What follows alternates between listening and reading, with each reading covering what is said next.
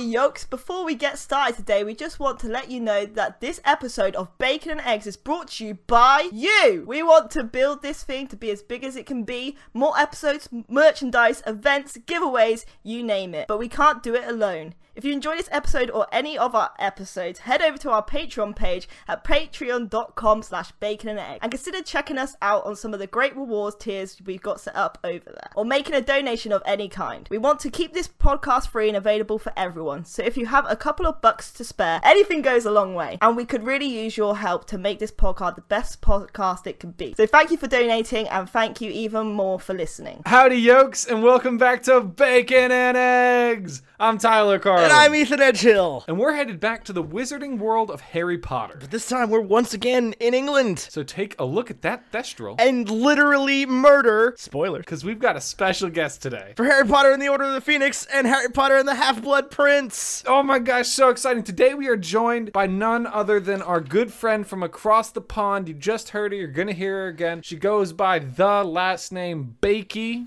She's an incredible content creator, does all sorts of stuff, collects very cool things. Recently went to Harry Potter World without me. Not a big deal. Not a big deal. Her real name is Sophie. I'm going to probably call her Sophie the rest of the day because that's what it shows up when she emails me, and we've been corresponding a lot going into this. Anyway, Sophie, who are you? What do you do? Welcome to Bacon and Eggs. We're so happy you're here, and tell us a little about you. I'm Sophie, also known as the Bakey on YouTube, or some people call me the Bakery for some reason, or Half-Blood Princess. But I just make Harry Potter videos as much as I can, make them Harry Potter related, but make references in there, do challenges, discussions. Not your normal like theory educational person for Harry Potter YouTube, more just fun and stuff like that. That's how we try to approach it. Theories stress me out. Yeah, So a little bit. You have to be clever.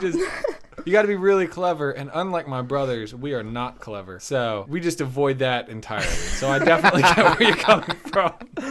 Oh, fair enough. Well, we're here to talk about the 5th and 6th Harry Potter movies, not the books, movies. We're talking about the movies. No, of I'm course saying we probably this repeatedly will. to remind myself that we're talking about the movies. Do you not get them all mixed up in your head? Like, sometimes I can't remember which one's the movies, which one's the books, and it's just a big blurge in my head. Definitely. It definitely messes me up because Daniel Radcliffe, in my mind, is Harry. And I understand a lot of people don't see him that way. But then when I read the books, I'm able to like build the world around. And the casting for so much of the supporting cast is so good. I'm able to build the world around like what I know they real life look like. And then in my brain, I can like picture scenes that never actually happened on film. And it's bad. But the books are way better. Definitely.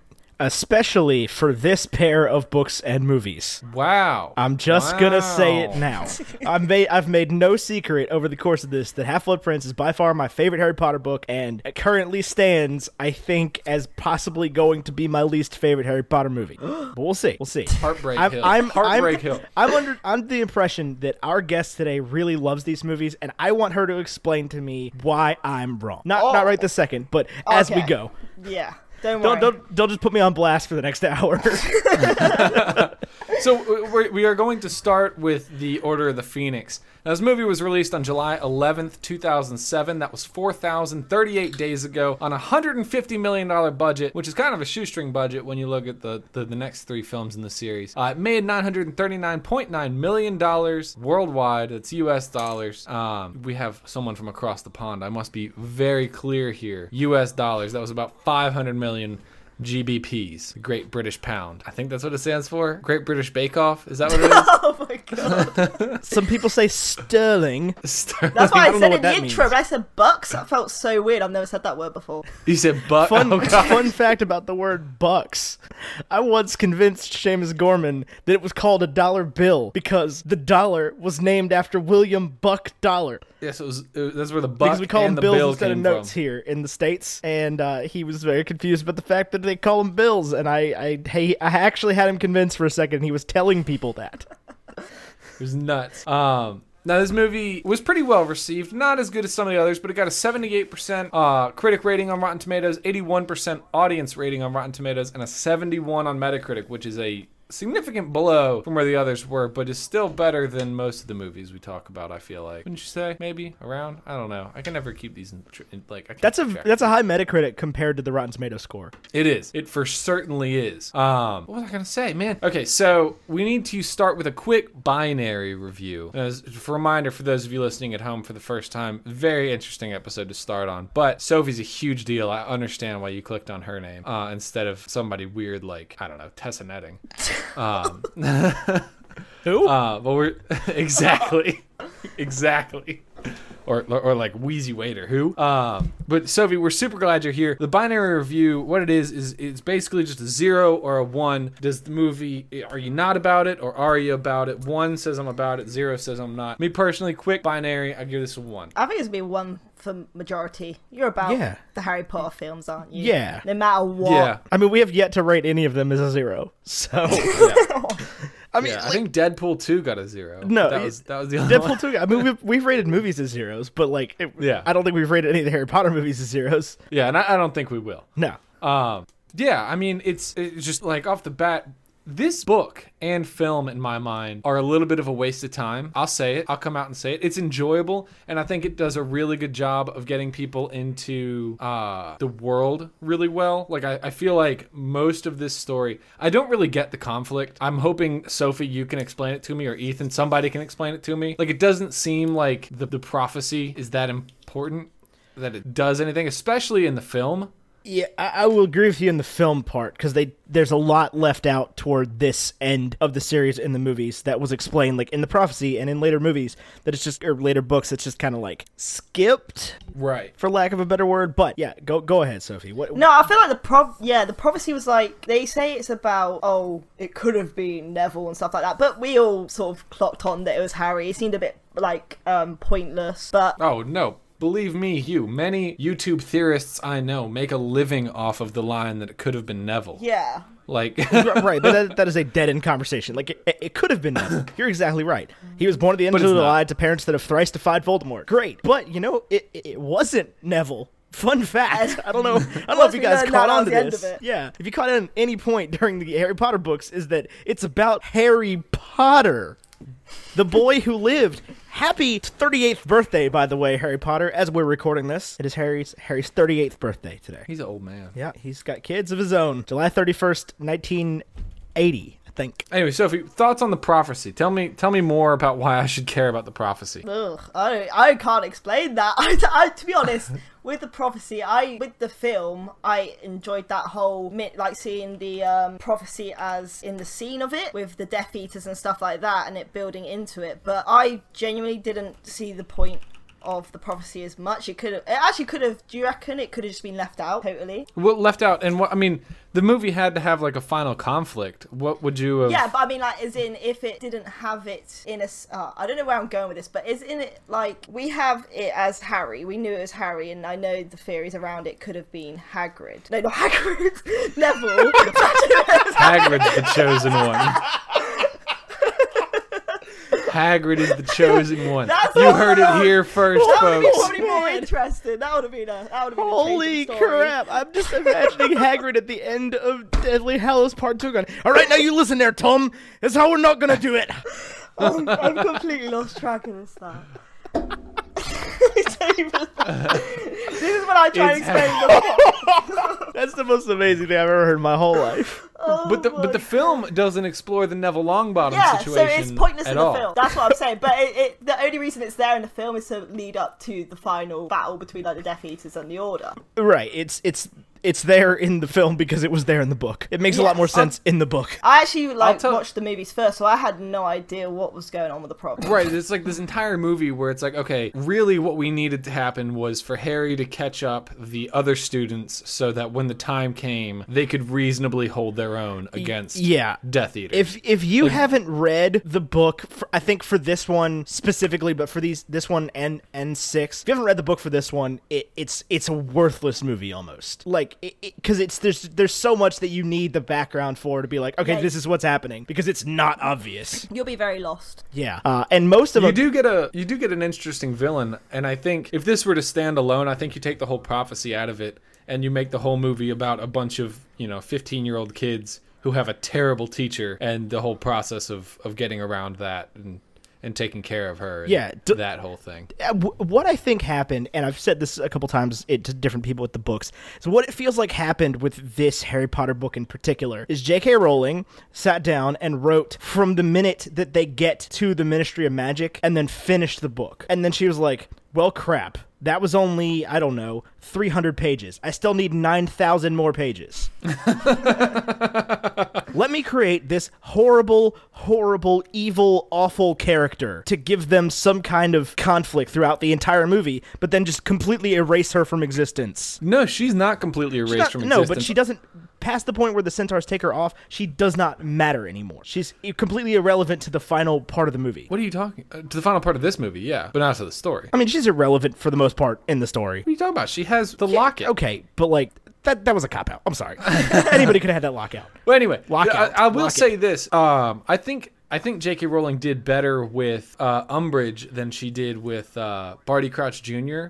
Barty Crouch Jr. was like such a cool character, such a devoted follower, and then they just kill him, or the Dementors kiss him, and he's gone. Oh, I think she did a better job with Umbridge than she did with Voldemort. Oh yeah, Umbridge is genius. Like, this is one of the best written villains ever in anything. The way in the film, the way she does it is so good. Like, I was watching it the other day, and like that is the best bit of acting I've seen. So the way she just holds herself is crazy. Yeah. So she and... I really don't like children. She and Emma Thompson are like best friends and like neighbors. And so Emma... What I was just gonna say, it's my understanding that the actress is like a really pleasant person. Yeah. Yeah, she and Emma Thompson are like best friends, and she, I guess apparently Emma Thompson went to her and was like, I need you to not take this the wrong way, but you have to try out for this role. Like, you're perfect for it, and she is perfect for it. There's no other person on Earth that could have possibly fit that part better. You know what I pictured? And she looks very similar. Do you remember Ferris Bueller's Day Off? Yeah. The secretary, or to the principal, or the vice principal, or whatever. I can see that. That's who I pictured. Because she's described as being very Toad-like. Right. And this is it's another piece of brilliant casting for the adults in Harry Potter. Even the kids are great. I mean, yeah, but I'm just saying, like, the kids were picked in the first movie. Right. Like, this 5 movies down the line, they're still proving that they can pick these secondary characters and give new life to the movies. Right. And Emma Thompson, man, what a great actor. So, Sophie, you love this movie, correct? I have mixed feelings, surprisingly. Okay. I feel like I normally skip the first 30 minutes to go into, but I think I love Harry in it. I really do. I think like seeing what he's going through really that's the only reason I would probably watch The Order of the Phoenix, is just to see what he's going through and how Dumbledore's just ignoring him and stuff like that, and how angry he's getting. I really like that. And like, obviously, since the Goblet of Fire and Voldemort's coming back and no one believes, that's all awesome in that. So I love that part of it, but the whole Umbridge and stuff, I'm not for that. I sort of love the ending of it. Interesting. So you don't like the Umbridge thing? Well, as in, like, I can respect the Umbridge thing, but like, I get it's hard because the Umbridge thing isn't fun to watch. Yeah, you're not meant to stand her, but that's why she does it so well, that you can't stand her because you're not meant to. So that annoys me. But and then I don't know, like some points, like bits of it are just pointless. But that's the majority of the Harry Potter movies. They have bits in there which you think they could easily not put in there. But I'm just... You mean like Quidditch? Yeah. In the movie as well as in the book, is like the movie is just 2 and some change hours of stress. It really is. The same with the book. The book is like 1,100 pages of just me being stressed because nobody's listening to Harry. Umbridge is constantly calling him a liar. Like, he's obviously right. He won't do the lessons, and he's just being a brat about it. And the whole time I'm just like, everybody shut up for 30 seconds and talk to each other. And then nobody has to die. Or just, use the mirror. I'm gonna keep coming back to that. Just use the mirror. You know what I'm talking about? That Sirius gave him to talk to him. No, we gotta talk to the house elf and then let Sirius get killed. I'm mad. I'm still bitter. It's been like 14 years since that book came out. I'm still mad. The annoying thing is that, obviously, I think it's the Order of Phoenix books, they explain why Harry has to be at the Dursleys, but they don't explain it at all in the movies, and I was just getting so frustrated of why they had to keep doing this, and I think it's in the Order of Phoenix they finally explain it. That was one thing they really should have put in the movies. Well, it's weird that I've never really been satisfied with the explanation. He has to go back to the Dursleys to protect them, right? No. Oh, it's That's him. Yeah, so it's Lily's sister's has. I think it's either the house or is it her herself? Does he have to be near her? It's the family. Oh, so she could just tag along next to him. No, but it's like it's within the house as long as he can still call the house home because his family lives there. He is afforded certain protections. I'll tell you one thing. They, even in the books here with this movie, like there's obviously the huge turning point at the end of 4 where like Voldemort is alive. Oh crap. Like, that's real deal now. Dude is alive and well. And then in this movie and in the book, they just introduce a bunch of random characters. Like, who is Tonks? She's a member of the Order of the Phoenix. Right, but like, why do I care? Because they needed more people for the Order of the Phoenix. I don't know, man. I don't know. I feel like she doesn't add anything to the story, especially not in the movie where literally all she does is like change her hair color and get a pig's nose. Well, yeah, I mean she has no seconds. purpose in the movies. Like they did not need to leave her. Yeah. But this movie definitely has its moments. The pacing is whack throughout the entire thing. It's the best way I can describe it. The movie is very like frenetic, but I still don't feel like it told the story. This is the one that has the music video at the end of it. What? Well, it's not actually a music video, but like Voldemort's going through Harry's thoughts and he's like shaking on the floor like Lady Gaga. And then like Voldemort will show up on screen and he'll be like, ah, ooh, ah. That's accurate. That is this movie. And like the even the background behind Voldemort is like, you know, it looks like just a Windows Media Player visualization. Do you remember those from like 1994? Yeah. I guess that's a little before our time, but you know what I mean. I know what you mean. I will say this movie does introduce a character that I think is brilliant, not just an Umbridge. There's another villainous female character who I think is cast perfectly and is wonderful in Bellatrix Lestrange. Oh, yes. Yeah, she was the second choice. Fun fact. Behind the woman that ended up playing Narcissa Malfoy Oh, yeah. in 6. Didn't she become pregnant and couldn't do it or something like that? Yeah. And so they were like, well, I guess we'll get Helena Bonham Carter. I mean, crap. She's perfect. And then she just like lives the role. Is Bellatrix Lestrange. Yeah, she seems like the only cool Death Eater as well. She could be the most pleasant person in real life, and I will only ever see her as Bellatrix Lestrange. Like, watching her in Ocean's 8 was weird. Being like a normal person, relatively normal person that isn't evil. Yeah, I agree. But so there's really good moments. This movie is almost worth it alone just for that one scene where they're in Dumbledore's office and everybody and Snape and Dumbledore are like arguing back and forth between each other, and you can see Harry start to like go lose his mind a little bit, and then when he shouts "Look at me" at Dumbledore, it's like that's a really tense moment. I think Daniel Radcliffe handled that really well, and it's moments like that throughout this movie that make it worth it to me. That's similar with me. That's why I enjoy the movie, for scenes like that. In the books, people get so annoyed with Harry in this, but I actually liked it. I get annoyed with Harry in this book. He's the whole series is like Harry Potter, and then if he just spoke up, none of this would have happened. Just make yourself known. Practice occlumency. To like, I don't know. It's a very frustrating book, and I get that it's supposed to be like, oh man, angsty teenagers, nobody listens to us. They just call us liars, man. But yeah, it was a bit. They didn't do it that much. We knew no one was listening to him, but it was a long time. Yeah.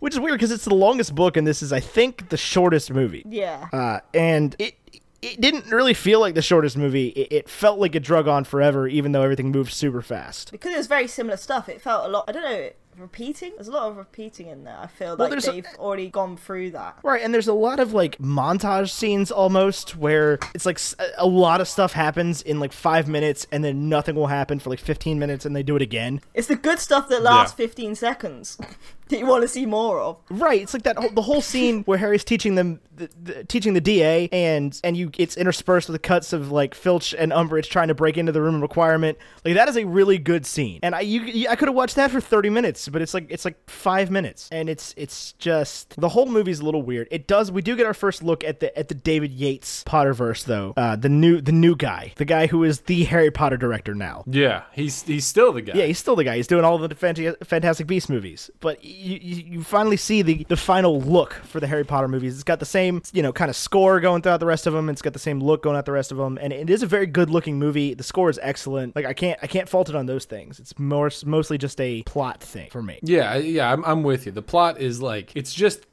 exists, like it has to happen for things to move on. But I feel like, and this is probably one of the few complaints I have with Harry Potter in total, is that like there's a lot of interesting and unique story for 1 through 4, and then I feel like 5 and 6 are really just like, oh, we got to write the rest of these books. He's got to go to school for 7 years, and then in 7 everything happens all at once. I don't know. I feel like 6 is pretty important. I mean, he's got that one important scene at the end. Maybe in the movie. I tore through these books. I won't lie to you. They're all very blurred together right now. So you still don't understand the prophecy thing. You don't like the prophecy. No, I think it's stupid. Why though? I don't get it. How is hearing it change anything? What do you mean? I mean, how does Voldemort hearing it change anything? It doesn't. Then why was he so That's the bent point. on getting he it? doesn't know what he doesn't know. It just seems so stupid. Like, it's such an unsatisfying thing. If you're an author, make the prophecy worth something. No. Why would it be worth something? That's the whole point. But isn't it just exactly the same? Harry was going after Voldemort beforehand. Voldemort was going after Harry, and still it's going to happen now, anyway. Now Harry knows about whether he knows what it is or not. He knows that he has special powers against Voldemort. B, he knows that he has to be the one to kill Voldemort. He was going to do it anyway. No, he wasn't. He was not. He was totally going to do it anyway. No, he was not. Oh, yeah. Harry was Harry all wanted in on that it. limelight. He was going to do it. No, he did not. Yeah. He wanted... But I am the chosen one. That was in 6. I know. He was thinking it I mean, there's other ways that this prophecy could have happened. There was actually a scene earlier in this series where Trelawney grabs him and gives him a little prophecy. It could have just happened right there. And then Harry would have been like, I know I'm the one that's got to kill Voldemort. And Voldemort could have been very interesting and a useful evil character instead of hunting one person and actually like just done evil stuff. Instead, he does everything to hunt Harry Potter. Right, because God knows because why. Harry, he knows why. You know why? Because Harry's the one that's going to defeat the Dark Lord, the one with the power to vanquish the Dark Lord approaches. Born of those who have thrice defied him, born as the 7th month dies. That's all Voldemort heard.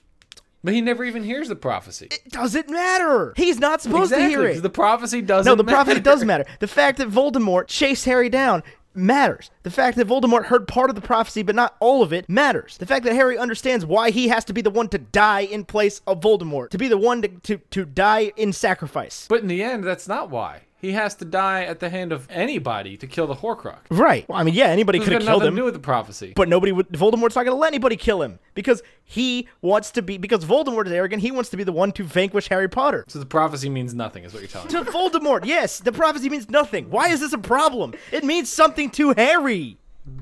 What does it mean to Harry? That he has to... Harry was going to go anyway. No, he wasn't. Yeah, Harry would do it. If Trelawney grabbed him in the 3rd book and did that spiel and then added the other prophecy to the end of it, the 5th book would be completely pointless. Sure. The 3rd book is pointless. 3rd book's not pointless. We get Sirius, and we get the Marauders map. Sirius could have The happened Marauders as a map shows side Harry plot. where... What? Sirius could have happened as a side plot to 4 or 5 or 3, whatever the new 3 is, or anything. There's no reason that had to be the entire plot of a book. If we're going to talk about which ones are pointless. Oh, I mean, if I'm J.K. Rowling, I'm writing 7 books about 7 Horcruxes. Well, she didn't. Missed Fun opportunity. fact. She did not write 7 books about 7 Horcruxes. She wrote 1 book about 1 Horcrux and then a bunch of other stuff, and then 1 book about another 1 Horcrux, and then 1 book about the other 5. Oh, crap. Like I said, the diary being a Horcrux killed by a Basilisk Fang is the biggest cop-out ever. She got to the end of 6 and she's like, man, I have a lot of these things left. And I need something that can destroy them. Something other than the Sword of Gryffindor. Right. Anyway, I don't think the prophecy is stupid, at least not to Harry. Maybe in the context they put it in for the movie, but it's definitely not pointless in the book. It ensures that Harry doesn't give up. You know what, Ethan? You're pointless. You're right.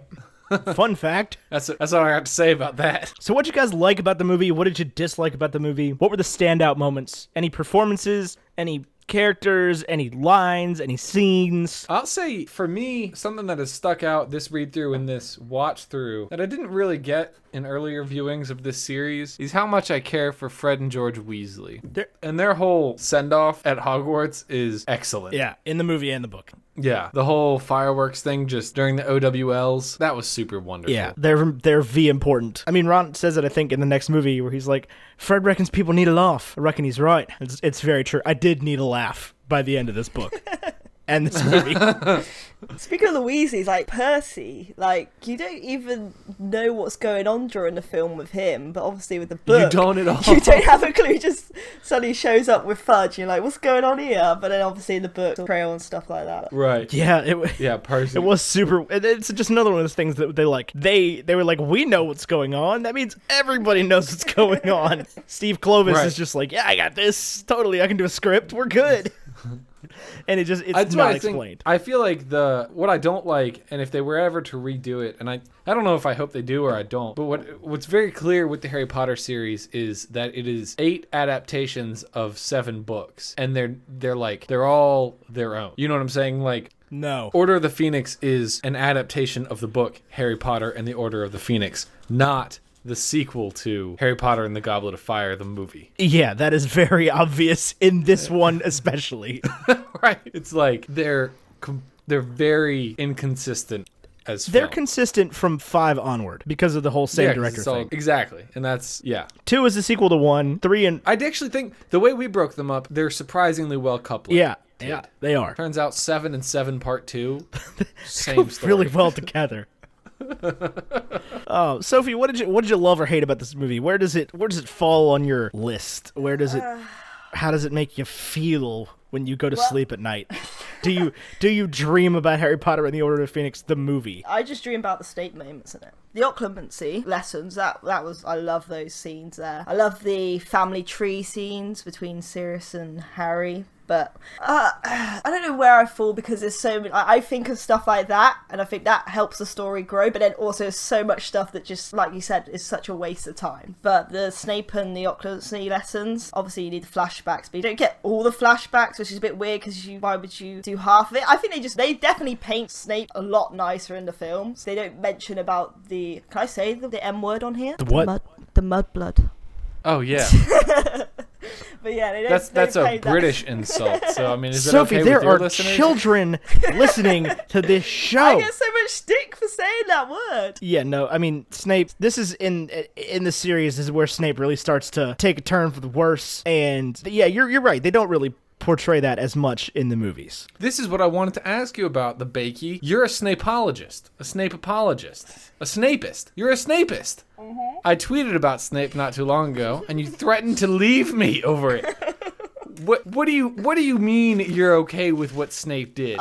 Tell me. This is the thing. Before I started my YouTube channel, I was just very in the middle with Snape, and now as I kept going on with it just turned into a absolute over the top love.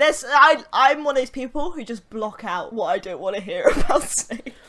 So what about the fact that he bullied children? You do realize and helped Umbridge poison them. No, killed somebody. Without Severus Snape, the Dursleys would have liked Harry. Pointless, like the prophecy. Say it again? Wait, what did you say? No, what did you say? I want to hear what your first. No, I said these things that people say about Snape is pointless, like the prophecy. Oh. Yeah, no. Snape, without Severus Snape, the Dursleys would have liked Harry, and he wouldn't have been miserable for 11 years. Yeah, if Snape hadn't... that was the point that I made. If Snape hadn't tried to kill Petunia Evans. It's weird attributing her a last name.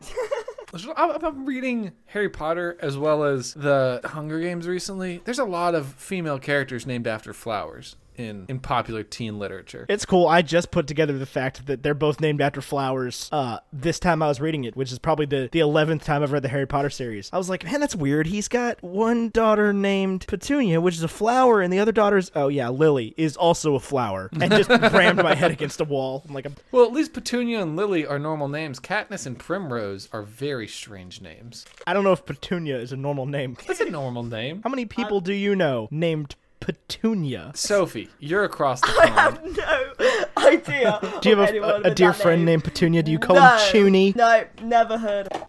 Okay, well, at least Petunia is a word I'd heard before. It is a flower. I never even... I know what a primrose is. I couldn't tell you what a Katniss is to save my life. No one could. That's... I think they named a flower after Katniss Everdeen. Actually, when you type in Katniss, she's the first thing that comes up. Wikipedia.org/wiki/Katniss_Everdeen. What do they look like? Oh, it's grass. Yeah, it's listed as arrowheads. They're arrowheads. That's super clever. Well done. Well done. Oh, yeah. okay. Suzanne Collins, I think is her name. Man, Yeah. you're not that great at writing stuff, but like that was clever. What are you talking about? Those books are super readable. Yeah, they're super readable. They're not particularly well written or edited or I don't know. The second ones are bad. I know. I finished the first one and I was like, you know what? I might just put the series down. And then I picked up the second one and I was like, well, now I'm stuck. Yeah, I have my own. We'll talk about Hunger Games some other time. I'm sure we'll get to those movies eventually. And I could talk about how it is the weird exception to the rule where the second movie is better than the second book by a long margin. That's a little Hunger Games chat Anyway. for you, Sophie. Anyway. I don't know what your thoughts are I there. haven't read the Hunger Games, but I have. I'm learning things about. Is it worth the read? Yeah. Yeah. Okay. Yeah, worth I the have read. got. I it. mean, Mockingjay is legitimately not a great book. It's like 250 pages of Katniss crying about stuff, and then the rest of the book. So like Harry. No, they're all. I mean, yeah, it's worth like for the cultural knowledge that comes from it. It's worth sitting down and knocking them Right, out. And like- it'll take you a week to read. Yeah, they're all not three. they're not bad. I mean, they're not great, but they're not like unreadable by any means. They you know the story. They tell a decent story. I mean, there's just some stuff that could be better about it. It's the same way Twilight is. Yeah, It's way better than Twilight. What are you talking about? right. But like Twilight tells a decent enough story with a lot of stuff wrong with it. Right. Anyway, Harry Potter. I don't have a whole lot to say about movie 5. I'll tell you, it's forgettable because I watched it the other day in preparation for this movie, and I think it's probably the third time I've ever seen it, second time I've ever like paid attention to it. I saw it in theaters and I saw it with Tyler at the beach one time. And I've already forgotten almost everything that happens. Yeah, it was weird. I was watching this movie and I was like, I have never seen this before in my entire life. Like, you know what I'm saying? Yeah, Like, yeah, I do. Like there were scenes where I was like, I have absolutely no recollection of them actually meeting in the Hog's Head in the movie. Yeah, at it's all. definitely weird that you mentioned that scene too, because I was like, I've never seen this scene in my life. I had no idea this even happened. And it wasn't like with Chamber of Secrets where I accidentally watched it with all the bonus footage. It was just, Who am I, Hedwig? what am I, Hedwig? I'm so glad that's been made into a GIF. That's just like readily available. I drop things a lot when we do this podcast. Yeah, that's okay. Harry Potter and the Order of the Phoenix. I think that's let's do some rankings and stuff. I'll tell you, when I read the book for the first time, I didn't understand what an order was, like in a- this terminology. like an organization? Yeah, like a club. I was just like, what is the Phoenix gonna order them to do? Oh, I was thinking like McDonald's order. what is the like a Dewey Decimal System for penises? I mean, that could work Phoenixes. too, but either way, I didn't think of like secret club. Do you think they have jackets? It's not, you know what's crazy is it's called the Order of the Phoenix, but it's really like Harry Potter and Dumbledore's army. Yeah. I mean, there's a lot know, of things like- that you could have named this book other than Harry Potter and the Order of the Phoenix. Harry Potter and the Prophets. Harry Potter and the Department of Mysteries, like anything other than Order of the Phoenix. Yeah. Do you like the final battle between Dumbledore and Voldemort in this? I legitimately do. Yeah. Yeah, I think it's I'm really about it. just when it starts Yeah. to kick off. It's really well portrayed in the movie as well. Almost, I think, better than in the book because you just get the like confident nature of Dumbledore, where like he knows he's got him beat regardless. It's not a Yeah. problem. But you also He's see got how the older powerful they both are as individuals. I think, is it the book that he gets like the statues involved at Yeah. one point? Yeah. Yeah, but this was literally just like, oh, they can do all this with a wand. Right. Yeah, it gives you. It's honestly like a preview into like why you should be excited about the Fantastic Beasts series. Oh, yeah. Because it's not just going to be kids casting the same 3 spells It's over and over again. Like, Adult magic TM. right, trademarked adult magic, like the real deal.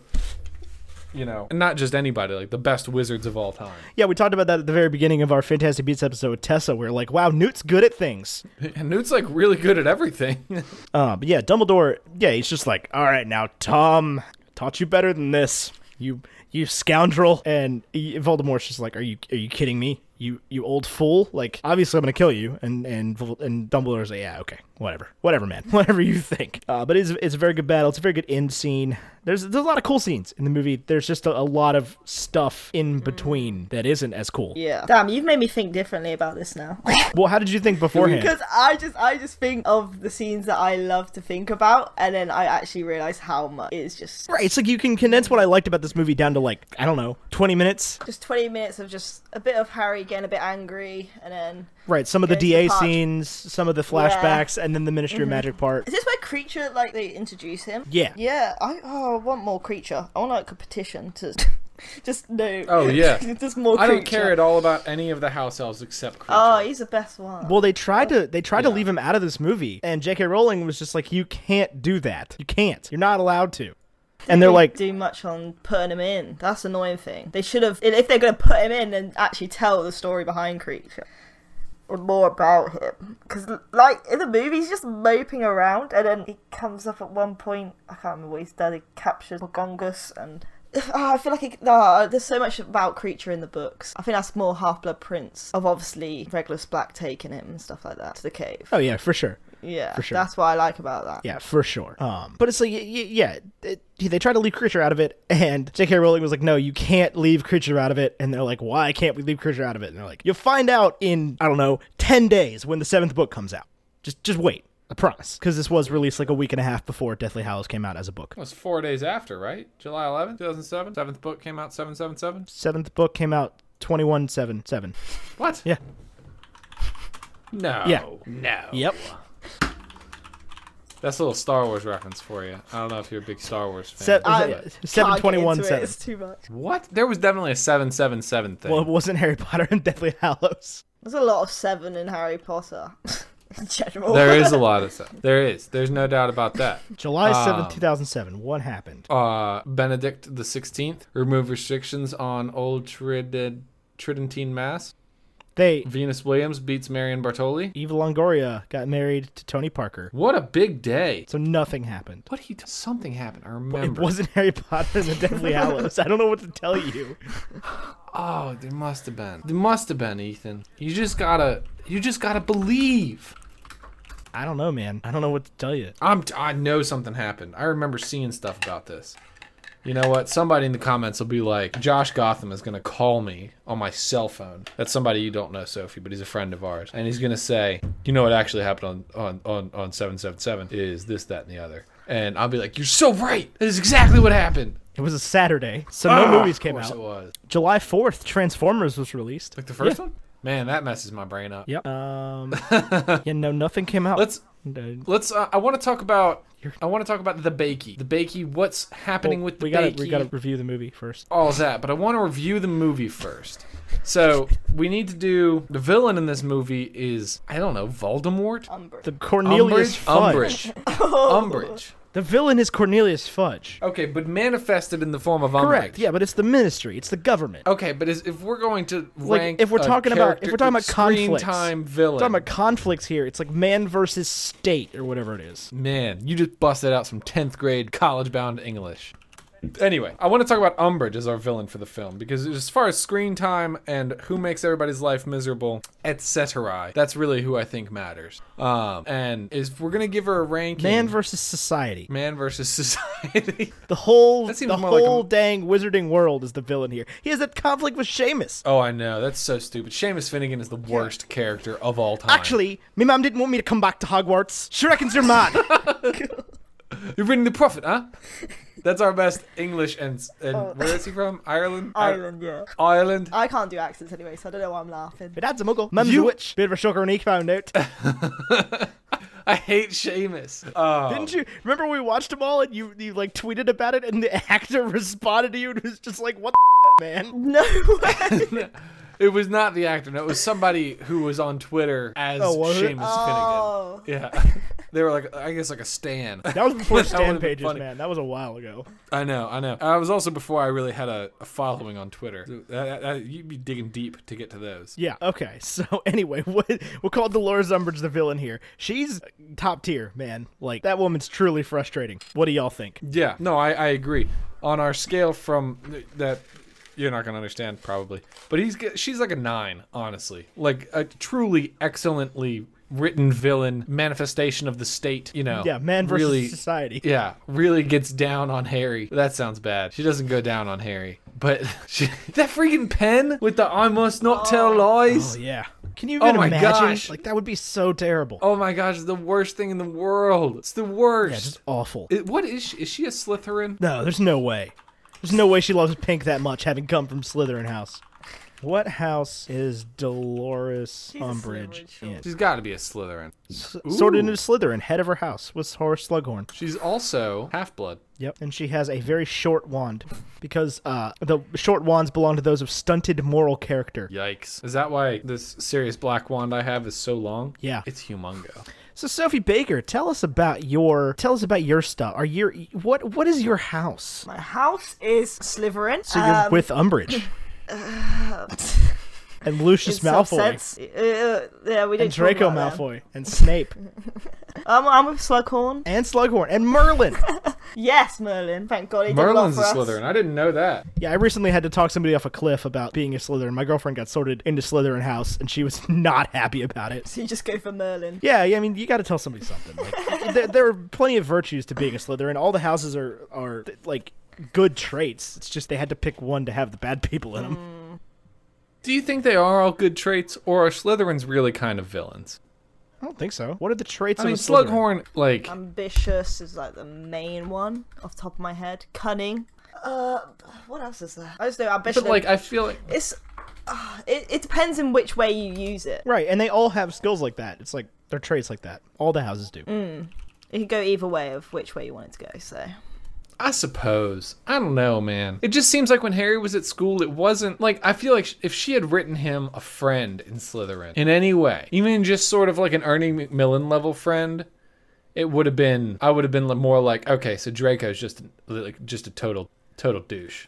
Right, like... I mean, I think that's the point of Horace Slughorn. she felt sorry. No, but Horace is still kind of creepy, too. Right, but he ends up being good. He ends up fighting. No, he's not. He does. I mean, yeah, he ends up fighting, but, like... He taught Voldemort about Horcruxes. Right, and he Good regrets for a it. Slytherin. That's the best we get. All right. And he hides that information from Dumbledore, the only one who can stop him. Because he's embarrassed about the fact that he taught Voldemort about Horcruxes. I mean, Harry has to cheat, like, his own existence and abilities to get Slughorn to explain Horcruxes to him. Yeah, because he Oh. really doesn't want to tell him. Yeah, because he's a bad guy. He's not a bad guy. I love Slughorn. I bad love guy. Slughorn. We'll get to I Slughorn also in a love few Slughorn. minutes. But so you're a Slytherin. Yes. Do you identify with it? Do you feel like that's true, or are you one of those people that's like, I mean, I guess. I think it's. I didn't really get it at first, but I think it's actually quite like deep within me. I don't want to like say that I'm those sort of stuff. 'Cause it seems like you're picking yourself up, but then I actually do that on like the sly, without knowing. So I'm proud to be Slytherin, I should say. Fair enough. We're both Yeah, I mean, we're both Ravenclaws here at Bacon and Eggs. we are both Ravenclaws, living that Ravenclaw life. Because we're just generally smarter than other people. Is how we kind of like to. I actually just play came it up up. with Slytherin traits as being cleverness, but I don't know if that's just this one.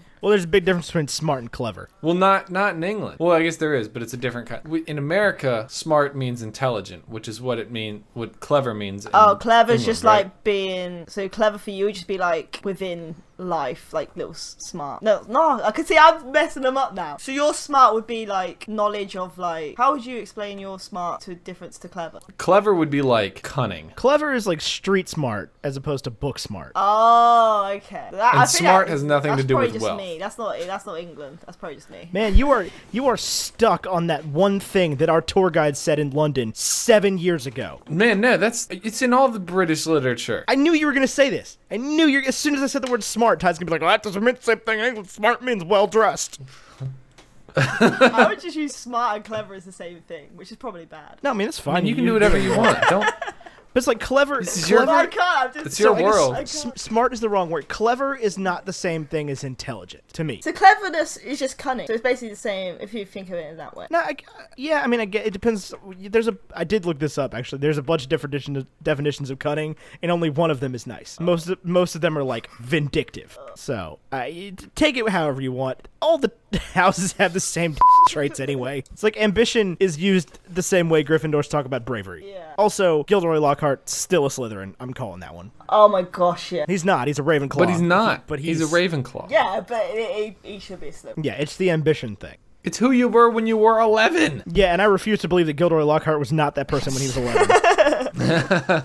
You don't think he's a very dynamic character? He's that guy that repeats your joke louder and everybody laughs at him. I do that. I know. But I'm not a Slytherin. You are in that respect. just- But like, I guarantee you, when he was 11, if somebody said something funny, he'd be like, "Hey man, did you hear that? Did you hear that Brad Pitt joke?" What is that a reference from?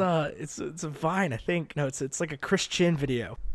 It's like a Jimmy Tatro. Yes. Yeah, he said he's so cool in the last one. They call him Rad Pitt. And then he repeats it, says that out loud. And then somebody was like, "Hey, did you hear that Brad Pitt joke?" Like, that is Gilderoy Lockhart. He's the guy that repeats the joke louder so everyone hears it. Oh, what a reference right there. Okay, so you are a Slytherin. What is your wand? That means wand, if you couldn't catch it. Mine's an elm wood with a phoenix feather core, 11 inches, Phoenix. and quite bendy. Mine's also Quite. Mine's also 11 inches, but I'm... Can you tell me about this? I don't actually know much about wands. Like, is this a good one to have? You know, the wand chooses the winner. The winner. Mrs. Wow, Baker. this is a, The if one wizard who has did no the winner. knowledge and needs help understanding. So, The wand that chooses the witch, Mrs. Baker. It's not always clear why. the length doesn't really matter. Most are within the standard deviation. If it's really short, then you're, like, evil. And if it's really long, I guess you're not evil. But they're all between 9 and 14 inches, mostly. And I don't really know about the wood or the core. I know that unicorn is the most standard. And you said phoenix feather? Yeah. I think phoenix is the most rare. Ooh. So it's something about, like, you have special magic sometimes, if I remember correctly, and then I don't know about the bendiness. I guess it just means that you're a bendy person. You're adaptable. I just feel like these aren't bendy at all. Did you buy any when you were at Universal? I didn't actually buy one. No, I've sort of looked at them. What? All. No, are you like into like buying ones? That's the one thing I've just never been. That's so weird. You maybe describe it's yourself as a price. collector of things. But I've got ones because they just happen to get purchased at some point. But I Right. feel like the ones are so hard because if I went into collecting them, the price would be a lot. And I feel like displaying they're like them, 50 I don't know bucks if a that's- piece. Yeah, and displaying them, I would like to have them in a nice ordered fashion, but that's gonna be quite tricky. No, this is the only one I have. I don't have I've any. just got I've never been to Snapes and stopped Universal. at that. I want You got Snape's? Snapes is the most boring one. the ability to have my own wand. That's the thing. I maintained this about Pottermores. They are missing out on so much money. How many different like varieties could it go? with There's this? There's a bunch. but it's not. The cores don't matter when you're talking about making Oh it. yeah. The core is irrelevant. You need wood and length. I mean, you could forgive that one. They seem to all be pretty solid. Mine actually looks awesome looking at this picture. I would love that. That's Mine- crazy. Does yours have a weird, like, what does it look like? It's got like, so it's a bit like Sirius's little patterns he has on his, and it's got like a little rope around it, and it goes all bendy, a bit like whose has that sort of bend in it? I don't know. Mine's got like a clear handle and like a hilt. It's got like a little ball about midway up. Wait, it does? Where's mine? I don't know. Hold on.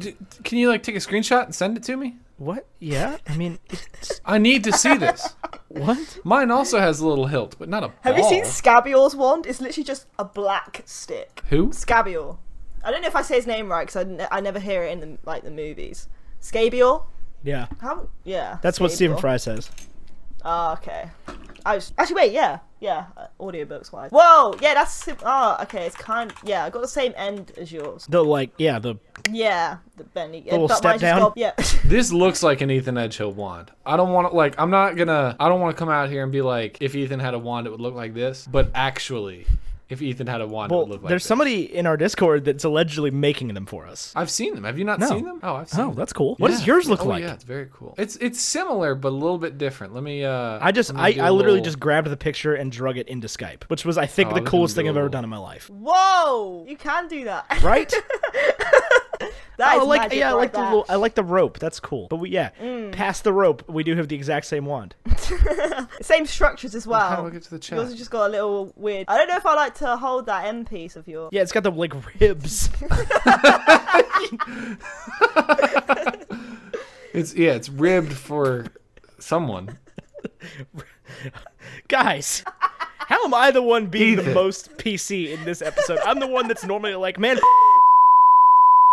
Why does Tyler have like this document I have to open here? yeah, Tyler. I don't know what Literally happened. just didn't listen to what I said to do at all. I can't even find That would be Skype so on my magical. computer has this thing where it just doesn't show Oh, me so what yours I want bends to up. see. You have like yours looks like a Severus Snape wand. It's got like a hooked Hold on. nose, Let me pull this back in. and it's got the Oh. Count Dooku handle. Why is it doing that? Why is it not doing what I want? Oh my I god! can I've see got it. it in front of me, Tyler. I can see your wand. Okay. Put your wand away, Tyler. Listen, Oh my god. it's away. I kind of like that. That's quite cool. She likes your wand, Tyler. There's, as Can't we've say I blame discovered her. through the Stop past two that. episodes of doing this, there's no good way to talk about wands. Mine's 12 and Especially a quarter when inches. 3 out of your 4 guests are women, and you're not. It's like, hey, Oh, mine you is want to 12 talk and a about quarter wands? inches. You want to compare wands? Y'all are not. Y'all are. The Lord is watching. I want you to know that. There's all the details on my wand. Cool. Neat zero, Barit zero. You know what's crazy is I can close Skype and this conversation doesn't go away. That's what stresses me out. Yeah, but you know what does happen when you close Skype? All I can see of you What? is the top right corner of your face and the microphone. I don't know, Why? but you close Skype and it was like I could just see the top right quadrant. Well, I'm still here, waving my In wand. your wand. All right, cool. And then at the Bakey, what is your Patronus? I don't know how I feel about this one, but it's a weasel. It's a weasel, like Arthur weasel. Weasley. Yeah, which made me feel much better about it when I learned that Arthur has that as well. But then I don't know, is so this a British thing that like you'd say someone's a weasel, or is that just? I mean, like, I would Yeah. understand what they But meant mostly if because they of said that. like British stuff, yeah. Yeah, okay. So that's like- why I didn't like it at first. But then it's like weasels are quite cute, I think. They're I don't- adorable. They're like. I don't think we have weasels in America. Is there like a way I can see what like an animal means? Like That's the crazy I don't thing. think we just have these, No. like just hanging around. Weasel meaning. Where does one find Weasels only live in America. what? What? Maybe. I don't know. No, that's a ferret. Ferrets are apparently, according to this Wikipedia article, a type of weasel. The Mustelidae. The Now genus we also have Mustela. stoats. Stoats? Yeah, we apparently have long-tailed weasels. Mustela frenata. Oh, ferrets. Those are the cat snake things, right? those are ferrets. Yeah, least weasels. This isn't. These are This is an cute. unbent ferret. I'm looking at the picture of a long-tailed weasel right now, and this is a ferret that doesn't bend in the middle. It seems like a weird way to do it. Right, but you know how the ferret does the thing where it like squishes up in the middle? A weasel looks Ferrets are cuter cute. than a ferret. I'm Yeah, taking weasels are it. much Yeah. cuter. What you want, I believe, is a stoat. Those are the cute ones. I've never heard of that. Stoat. Stoat. S-T-O-A-T. Stoat. They're adorable. And they're like Northern America and also Russia. Oh, they look exactly the same as a weasel. Or I just got. They are They're a weasels. type of weasel. They look exactly the same as the weasel I just put up. So why have I? It might have been the same one. That's even more confusing now. Because There's also am no I? concern- Am I a ferret or am I a stoat? Because I'm branded as a weasel. The Maybe. stoat. I don't know. That's The like having your stoat. Okay, chosen listen. dog Hold on. and Hold on. saying Hold on. what dog. The stoat, Mustela erminia, also known as the short-tailed weasel or simply the weasel. Oh. In In Ireland. Ireland, where the least weasel does not occur. So I'm guessing that means you're a least weasel. The least weasel, or simply weasel in the UK and much of the world, is the smallest member of the genus Mustela, family Mustelidae, order Carnivora, and is native to Eurasia, North America, and Africa, and has been introduced to New Zealand, Australia, blah blah blah blah blah blah. You're the least weasel, Least weasel. and That's super cute. it's much cuter than a ferret. Why do people keep ferrets as pets? Why do we not keep this type of weasel? This is a much superior type of weasel. It is all about domestication, Ethan. Right, and I'm pretty sure you could domesticate this weasel if you can domesticate the gigantic ferret. This is a smaller. about the cat This is smaller than a snakes. ferret. Okay. And it's also probably less smelly, and it doesn't bend. I need to clean this blade. Oh no, I did clean. Anyway, Sophie, congratulations on your weasel. I'm glad that you have accepted your Patronus for the adorable animal that it is. But not the traits that comes with it. I think it just seems a bit of a weasel. That's what I would. would assume it is loyal. It is okay with British-Irish relations. I don't know if that's something you're okay with. Friend to half-bloods. Well, fun fact, according to Pottermore, the Patronuses don't mean anything because when you click on more about my Patronus, it tells you nothing useful. My Patronus Yeah, is it a doesn't- West yeah. Highland Terrier, which is a small form of dog, like very small. It's a very expensive Very small expensive form of small dog. form of dog. We've been looking into getting me a Westie named Expecto, and they're very expensive. Very like, expensive. You can head on over to thousands and thousands of patreon.com/bacon dollars. and eggs. Or you can just send us one and we'll take care In the of it. description for this episode is the link to the Buy Ethan a Westie GoFundMe page. No, there's not. I'm kidding. I would not do that. Jesus Christ. Wait, no, that would totally happen. People will totally fund that project. Yeah, but I would be a terrible person for that. By Ethan Westy. Just By said Ethan they Westy. might have cute little faces, but weasels are also bloodthirsty. Yo, that is so you. Thanks. That is. I mean, I look listen. You don't innocent. get 100,000 subscribers without being a little bloodthirsty. Anyway, what is your Ilvermorny house? Fun- Because we got to move on. Horned serpent. Gosh, you're ready to pounce. She's fair, I'm snake not- through and through. Like that informed in the Ilvermorny houses. No, me neither. I don't know anything about them. I know that I am a Thunderbird, and therefore that is the only house that matters. I am a And therefore Ty's wrong. Also, Ty sorted himself on the episode with Tessa Netting, and I called it as he was taking the test. I was like, "You're totally a wampus." She explained what they meant. I feel like And I was like, Ty's a wampus. And then he was like, I am a wampus. And I was like, yes. I felt like Wampus is like Hufflepuff, and you like we'll all pretend. No, like, Hufflepuff Puff's is on the definitely rise. Pukwudgie. Oh, you're right. I got excited for the Horned Serpent, thinking it was to do with Slytherin, but I don't think it's actually. I think it's more. Is it more like when they try and relate it back? It's the Gryffindors, the Horned Serpent. No. So from what I understand about the Ilvermorny houses, imagine it like a wheel, right? The wheel has 8 chunks. Okay. And then like your north, south, east, and west are your Hogwarts houses, and then you just like shift everything over one turn, and the ones that fit in the middle are the Ilvermorny houses. That doesn't help me organize them at all. No, but like so one of them I don't know which ones like link up to which, but like say Thunderbird is the combined traits of like a Hufflepuff and a Gryffindor. It's like the northwest. So not specific to one. They sort of right. They don't match up 2. directly. They match up like it's some traits from this and some traits from this, and that kind of thing. Anyway, let's talk about Harry Potter and the thingamajiggy. Harry Potter and the guy with only some blood. The Half-Blood Prince. It's a namesake. It's got nothing to do with his amount of blood. What are you sending me? What is this? Oh, look at that. I was exactly right. Cool. Look at that. Oh. Man, I'm really that's the Olympic theme. Yeah. They're both John Williams, so I always think it's from Harry Potter because the sounds like something that would be in Harry Potter. Also, I'm really glad I was right about this because nobody told me that's how it was, and I made all of that up. I mean, I just put this. This is a Google search. This isn't like J.K. Rowling wasn't like this. I'm just saying the fact that you were able to find this diagram for the thing I was just describing, pulling straight out of my butt without any kind of backing up whatsoever, makes me very happy. Well, like some of these don't make any sense. Like I just found. You know what doesn't make sense? Your attitude. Jesus. Here's the thing: is I pulled this out of nowhere. I googled Hogwarts and Ilvermorny houses, and it came up with this nice little flow chart. But like this one connecting Pukwudgie to Hufflepuff is like if you have loyalty / patience, which are not the same thing. Those don't mean the same thing. One of those applies to Hufflepuff, and the other applies to Pukwudgie. They're not like it doesn't make any sense. I can't tell. Ethan, are you laughing into the microphone, or are you just shaking some water out of your ear? I can only see you moving. No, I'm trying to make sense of this as well. You want I should explain the chart? Or like intuition / willing to listen. Some of these don't make any sense, but it's a cool little chart. We'll maybe include it in the show notes if we can remember to do that. I think this is trying to say these are the characteristics that each of the Ilvermorny houses shares with each Hogwarts house. I think it's saying that if you are both, like because I'm Ravenclaw Wampus, it's what's important to me is individuality, according to this. Where you are Ravenclaw Thunderbird, so you are into exploration of new ideas / open to new That could also be true. I have no idea. This is also probably not correct.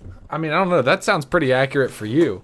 Let's see, we've got Slytherin, Horned Serpent. Your loyalty of the mind? I don't even know what that means. Loyalty that's of literally the just mind. words. That's literally just words. You picked 4 words out of a hat and strung them together. That's exactly what that is. All right. Well, we are in a similar predicament that we were last week, in which that we have an entire movie to talk about and not a whole lot of time. But that's okay because Half-Blood Prince is a lot of movie where nothing happens. Where not much happens. And then thanks for choosing me for these 2 movies. A whole bunch happens.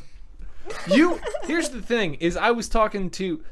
I got your name. I mean, I knew who you were, obviously. And you've been on my list to have on the show for a while. And I was talking to Seamus, and I was like, hey, who should we get as a guest for this? Blah, blah, blah. And he was like, you know who loves 5 and 6 and totally wants to talk about those? My good friend Sophie Baker. And I was like, yes. I was Seamus where he heard that. Because you're a Snapist. Yeah, but... So, given the opportunity, which ones would you have chosen? I think the last one's the best one. I like that one. But to talk about, because it's got the most joyful, would be like the first one. But then, I don't know. It's quite hard to choose, to be honest. Now you make me think about like Harry Potter movies, and like I just keep thinking back to the books and how much better they are.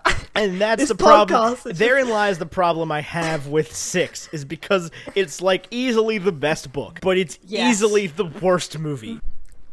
I don't know. I think 5 might be the worst movie after the discussion we've just had. You're making me rethink this, but I feel like I just like it now because, like, the Snape scenes. Well, let me rephrase my statement. From the point of, like, this is an adaptation of the book, it's the worst one. Like, there's a lot of stuff in 6 that I absolutely cannot look past.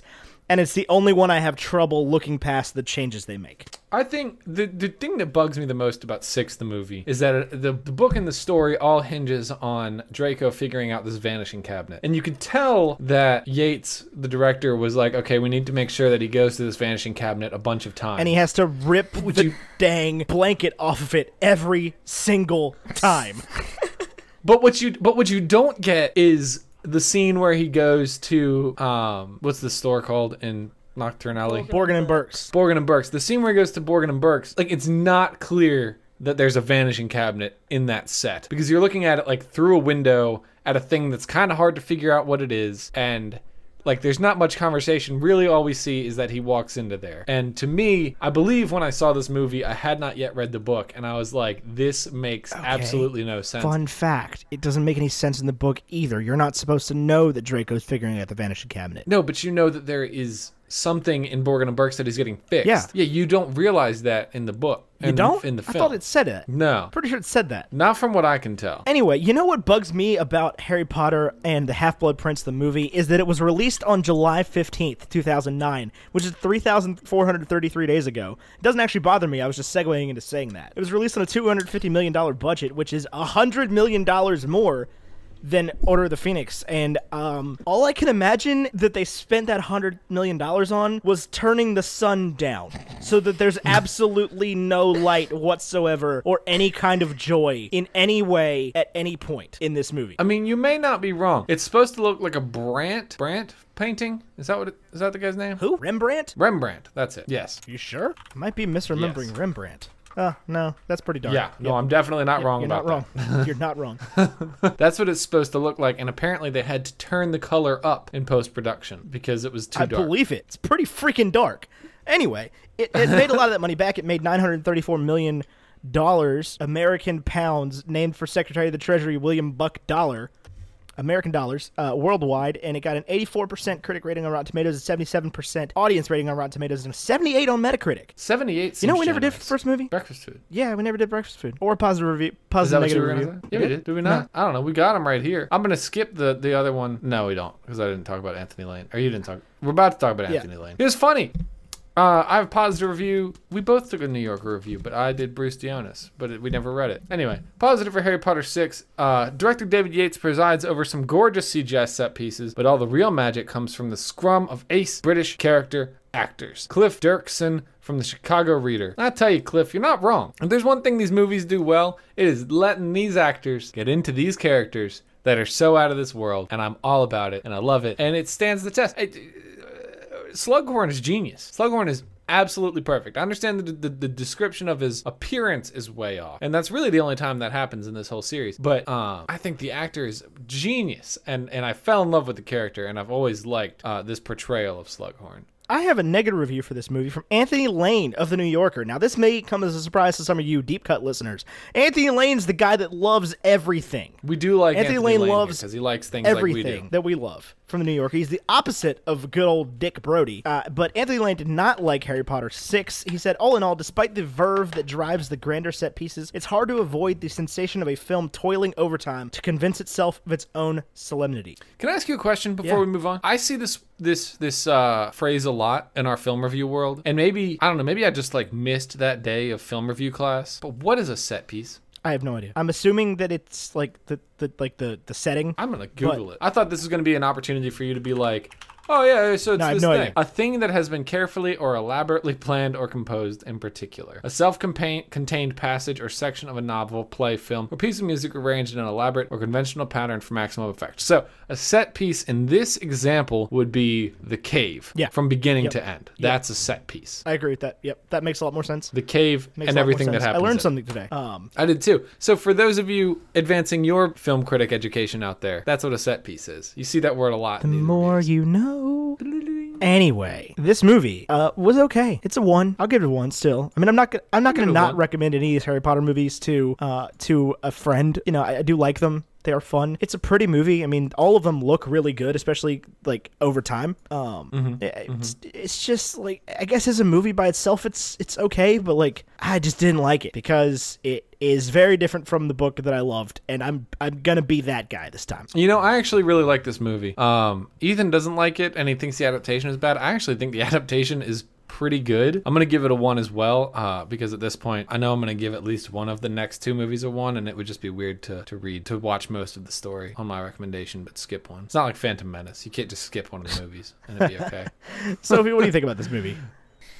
Similar with Order of the Phoenix, again, sort of scenes I would like to always remember, but then other scenes which are just, again, not needed. Which is like, I feel like now on this podcast I've discovered a lot more, because you obviously, well, this is weird, because I don't really have real-life friends who are interested in Harry Potter, so doing this podcast and speaking for this long about Harry Potter has made me think about different things, where I just remember the stuff because no one's ever challenged me on that. So now thinking about this is heartbreaking. So wait, are we just ruining Harry Potter for you right now?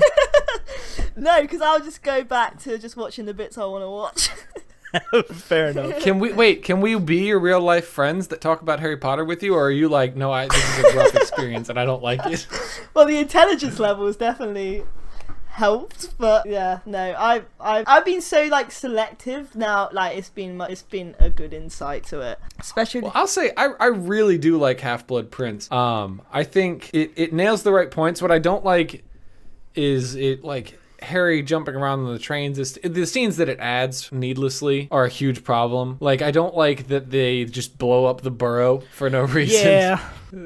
Because that doesn't just create problems for the next film and the next part of the story, which, you know, at this point they should have known what was going to happen. But it also is like, well, if Bellatrix and werewolf guy Greyback can just, Fenrir Greyback can just fly. God, you're talking about uncreative names. But if they can just fly to the burrow, like if that's not a protected piece of land, why are they hiding there? It was. That's what I didn't It was. understand. It's a huge continuity error. It's supposed it's to a be huge protected. canon Yeah, error. it's a huge. Like, enormous.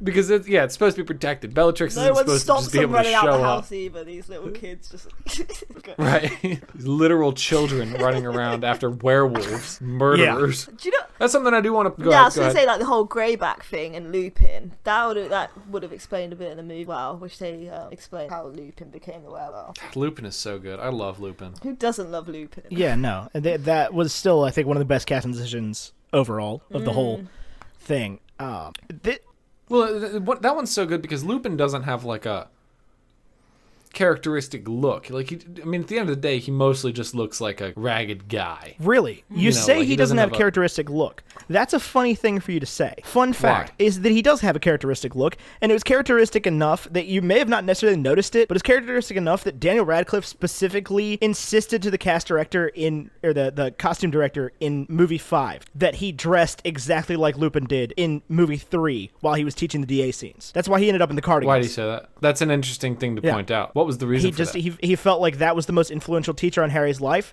and so that's something Harry would have done. Wait, so Harry is dressed Harry as is Lupin? dressed as Lupin. Harry in movie 5 is dressed during the DA scenes as Lupin dressed while he was teaching in movie 3. Oh. That is an interesting thing you're pointing out. And then I read that, and then I went back and looked at scenes from 3, and I was like, yeah, you're right. That's correct. That was a Dan Radcliffe thing that he wanted to do, insisted on, because at this point he's the only person still invested in being the character. Emma Watson's when she made this movie is hating her whole life. I think Rupert Grint was still in on it. I think he liked. Probably, but how could you hate being Ron? Rupert Grint is useless outside of Harry Potter. What do you need to do at that point? You're so rich. True. Yeah, he was a million. What do you need to do? You need to do some cool Broadway stuff. You need to be like a women's rights activist across the world. It's and that's the thing is they are their characters. It's I don't know. I think Emma Watson more than the others has been able to break away from it. And I've seen Dan Radcliffe in other roles and not thought of Harry Potter. No, I disagree with that entirely. Emma Watson went and got further education and wants to change the world. Dan Radcliffe wants to be in the spotlight and still be that guy. He obviously makes a bunch of crazy movies. He was in Swiss Army Man. He's in whatever movie that is about to come out where he's wearing a bathrobe and tiger slippers and holding guns in the rain. And I don't know what movie that is, but I can't wait to see it. He's in a and lot then of really Rupert good Grint stuff. bought an ice cream truck and mostly doesn't do anything. He's gotten into stage work. Apparently, he's very But it's good like at that. they grew up to be their characters. Yeah. But anyway, yeah. So this movie, I think, more so than the rest of them, and the same with the book, captures the tone of the year. It's like these guys felt like they were acting like 16-year-old teenagers. And there's even that great video that went around for a while that's like scenes from this movie cut as a trailer for a teen comedy. Oh yeah. That is a One of the funny funniest things I've ever seen in my life. It's got that Harry acting drunk with the pincers. Pensive. Isn't Hermione acting drunk as well with the bit before she picks up the necklace? Well, not Hermione. Yeah. She was. Yeah. She was drunk after all the butterbeer. And it's like they have Lavender Brown coming in. Right, there's a lot of that stuff that's done really well in the movie. That relationship, the tension between her and between Ron and Hermione, the tension between Harry and Ginny, it's all done very well in the movie. Harry being the chosen one and Hermione constantly smacking people with books. But it's like, good. okay, so this movie, David Yates, and I want to point out with the Malfoy thing, it's like we spend so much time in this movie following Malfoy around, just looking at scenes of Malfoy being emo, and it's like this movie series, David Yates has made it clear he's not afraid to use repetitive scenes and montages. It's like you could have showed one scene of Malfoy pulling that blanket off the vanishing cabinet like 7 times, and gotten the whole thing taken care of in 30 seconds. Just like, whoop, whoop, Yeah. whoop, whoop, whoop, whoop, whoop. And you get that in filmmaking terms, that he's doing this a lot. It's like, it would have taken 30 seconds, move on. Show some part of the movie that you left out, like, I don't know, Marvolo Gaunt. Do you think that's a problem, leaving out Yeah, it's a Marvolo huge Gaunt? problem. That's the only thing that matters in the book is those memories. No, you know what really matters in the book? What? Dumbledore. Yeah, the time Harry spends with Dumbledore. The relationship Harry has with Dumbledore, which is never brought up the way it's supposed to be. At the end of this one, she's just like, it is. I think McGonagall goes like, he really cared for you. And I'm like, I don't buy it. Not from the movies. I think Marvolo Gaunt's a problem. The fact that Voldemort had the Resurrection Stone in his possession and didn't know it. He doesn't know about the Deathly Hallows. He doesn't care about the Deathly Hallows. He cares about he the knows Elder about the Deathly Wand. Hallows. He cares about the Elder Wand, the Death Stick, the Wand of Destiny. Anyway. I'd make a great wand. You do what? What was that? Did you say I would make a great wand? Like you would be a great wand? I mean, maybe. How well can you swish and flick? What of it? Oh, I could swish and flick, my friend. It's Leviosa, not Leviosa. I'll make a great one. I mean, Ollivander made great wands. Yeah, and he's super weird. Oh god, John Hurt in general was super weird. John Hurt was also an awesome casting. Oh yes, because he pulls off the like creepy parts of Ollivander so well. The like, man, this dude is just a little off. Yeah, this dude is more interested in what wands can be than he is in people. Yeah, humanity. Yeah, terrible but great. He's a little walrusy in there. Phoenix that gave your wand its feather gave another feather, just one other feather. Its brother gave you that scar. You're destined for great things, Mr. Potter. Anyway, that's our little quote Harry Potter and the Sorcerer's Stone moment. Philosopher's Stone. Yeah, for the person in this chat with us. Philosopher's Stone. I actually did accidentally watch Harry Potter and the Philosopher's Stone when we were going through reading or doing this for the movies because it was the only one I could find online without paying for it. What? That's against the law. Yeah, and then we bought a copy of all 8 of them. I don't feel bad at all. That's true. We did buy all 8 of them, and I have paid for these many It's like I have it on VHS and DVD. I just didn't have any of them with me. I own multiple copies of the books, and I'm literally holding a $50 piece of wood that they sold me. To be fair, I have also stolen the audiobooks, but I've stolen the audiobooks because Amazon won't let me listen to the ones I want to listen to because for some reason it's decided that the regional thing is important still. I'm not allowed to listen to Stephen Fry versions because of the UK versions instead of the US versions. And apparently that's a thing. Oh, that sucks. Yeah, so if I want to buy the audiobooks from Amazon or from Audible in the US, I have to listen to Jim Dale. Oh. The Jim Dale versions are great. Yeah, they're just not as good as the Stephen Fry versions. I've listened to both. I think what bothers me more than anything about it is that Jim Dale is also a British narrator. Well, yeah, it'd be weird if it was like, I don't know, Aaron Eckhart. I don't know why that's the first name that came up to me. Was Jim Dale like? I think I've only heard like a section of his, but rest is Stephen Fry. But it was is his Hermione really annoying, or am I thinking of someone else? Yes. Yeah. His Hermione is very airy. She's very like she worships Harry and Ron, and you can hear it in the way he does her voice, which I think takes from her character just a little bit. But other than that, I think he adds to most of the characters. He gets very into the voices, like very, very much so. Yeah. From my understanding, the Stephen Fry is more like you're always listening to Stephen No, Fry. that's not true. No. Okay. Well, Jim but does Jim seem Dale more does. intense, from what I've heard. From what I've heard about it, is the Jim Dales they're focused more on the voices, and Stephen Fry's are focused more on like a story being told to you. They're still voices, but it's like somebody's reading you the voices. It's like you feel like it. which Jim Dale is like a voice actor. I guess so. Yeah, I mean they're not great for some of them. Like But, he's sort of Hermione's going to wake you up and scare you when you're trying to fall asleep. right, and I Stephen, fall asleep listening. I fall asleep listening to Stephen Fry. oh, I definitely have. Yeah, I mean I've listened to the Harry Potter books a numerous amount of times, more than any other book series, like by a wide margin. Oh yeah, same. I've probably listened to them about as many times as I've listened to Ready Player One. Oh God, I've listened to Ready Player One a lot. Anyway, Hey, Sophie, can I ask you a question totally unrelated to everything? Okay, go ahead. Oh. Oh, I'm scared now. Why do you- What is it? I'm just curious. I'm not mad about it. I don't think it's a bad thing. God. Why do you always wear a hat? There's no reason behind it. I just sort of, I don't know. I guess I just don't. I don't want to go like into deep about it, but maybe it's something deep. But to me, it's just my head just looks a bit boring without it on.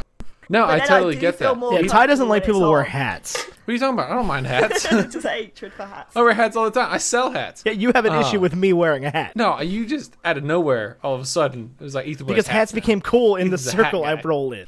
What was I But gonna no, I say? wouldn't You feel know, comfortable like in public without a hat for some reason. I don't know where that's came from, but maybe it has got a deep meaning. But I just think I look better with a hat on. you look cool. But who knows? I mean, that's fine. I'm not here to judge you. I was gonna say something else. You know, Jack Nicholson said something about something similar to that. He says, when I'm just walking around, I'm Jack, but when I put on sunglasses, now I'm Jack I Nicholson. knew you were gonna tie this back You know, to it's- Casey Neistat somehow. I didn't say Casey's name. I'm talking about Jack Right, but it's Nicholson. the same exact explanation. Yeah, Yeah, it is. I knew it. I was gonna say, what does Casey Neistat have to say about it? I don't know if you know this, Sophie, because it's not super public. He's but I decided love that Casey Neistat is literally God. He's not God. He's just like. Is there a reason? What's the reason behind his glasses? It's the Jack Casey Nicholson thing. Neistat. When he has the Well, glasses the on, same Well, thing. okay, He so just his- feels more. Ooh. Yeah, and his other reason is that if he's vlogging, Yeah, I he can look heard at that the one. viewfinder. Yeah, he can look at the monitor instead of and the he does have very lens. good shots. So He does have very good shots. There's no doubt about it. That's that. I was just curious. There's no super deep answer to it? Not that I know of.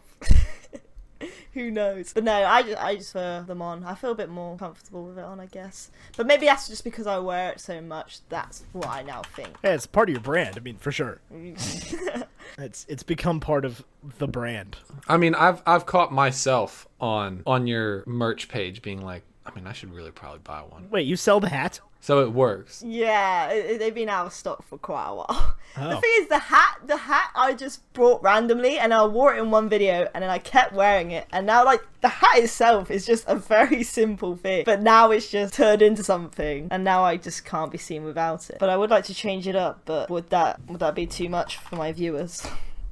I don't know. I mean, there's only one way to find out. Fun fact at the Bakey, did you know that you are the 7,222nd most popular person, according to famousbirthdays.com? Which comes up when I search reliable the is Bakey. that? I don't know. It's not very reliable. They do know your birthday. Casey Neistat on that. I have no idea. That's a good question. Casey Neistat, YouTube star. He is 485. Ooh. That's pretty far down. Is. The most popular person born on March 25th, the second most popular person from Connecticut, and the second most popular Casey. What? Apparently it's Casey Simpson. I've never yeah, heard me that either. name in This my life. website is we went over this before. Is that like Cameron Dallas? Do you know what No. that is? I don't either. But I remember when Vine was around. I had no idea what that guy posted, but I would see a lot of like Stan Vine accounts that would just post edits, whatever that every word I just said is very confusing to me. Dan Fine accounts that would just post edits. And they would just be like really awful pop music to pictures of Cameron Dallas. Apparently he was handsome. I have no idea. He was, even when Vine was around and we were young, he seemed very young. So I don't know. What's Cameron Dallas? Do you know, Sophie? I just know him as like the Vine star. Fun fact, as soon as I typed in CA, it came up with Cameron Dallas on this website. Instagram star. He is the 15th most popular person. He just looks like a dude with a big He mouth. does have a big mouth. He is about a year and 6 months younger than me. How old is he? Oh, 23. He's older than you. But into these pictures, he's not wearing a t-shirt. That's. I mean, I don't even- listen, buddy. I just googled. some I clothes He's got on. Googled quite the image thing. hair. I'll tell you that much. He doesn't own a T-shirt in these Google images. I don't think. That's what, He's the most Oh, popular okay. Cameron, the most popular Californian, the most popular 23-year-old. See, I think the girls is all about the jawline. I don't know why this has gone to this when we talk about the Half-Blood Prince, and now we're talking about. I mean, this Cameron's website palace. this website says that Jacob Sartorius is the most famous person in the world. who's Jacob Sartorius? He's like a social media guy. He's a Vine kid, I think. He's a Yeah. kid. He's like a child. He dated the girl from Stranger Things. Millie Bobby Yeah. Brown. She's cool. All of these people appear to be like children, except for Taylor Swift. Who is older than us? Jake Paul's 21. I What? hate the internet. Jake Paul is 20. Jake Paul was born in 1997. What did you think? I thought he was like at least our age. Oh no, no. Logan is like our age. Are they not twins? I think maybe younger. Logan Paul's 23. No. What? I need to get off this website. this hot button hellscape that I found myself in. This is the first thing I felt popular on, and now you're taking it away from me. No, I mean you can feel popular all you want. I'm not on You this can list. keep it. Fun fact. You could keep it.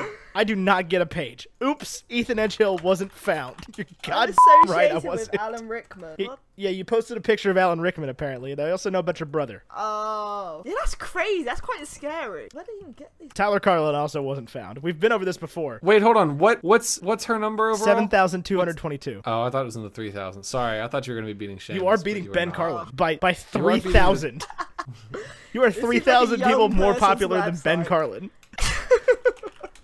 This seems like a young person. Oh, you're beating Jonathan too by 4,000. Hey, but Ben and Jonathan are both beating George Carlin, which is, you know, What? what world is this? I think this is how I know I'm old. 12,000. George Carlin's the 12,000th most famous person. 5,000 behind the Bakey. Do you know who George Carlin is, Sophie? No. George Carlin's like a movie star. He's He's dead. He was He's a been movie dead star. for 10 years. Jesus Christ. He was in Bill and Ted's Excellent Adventure.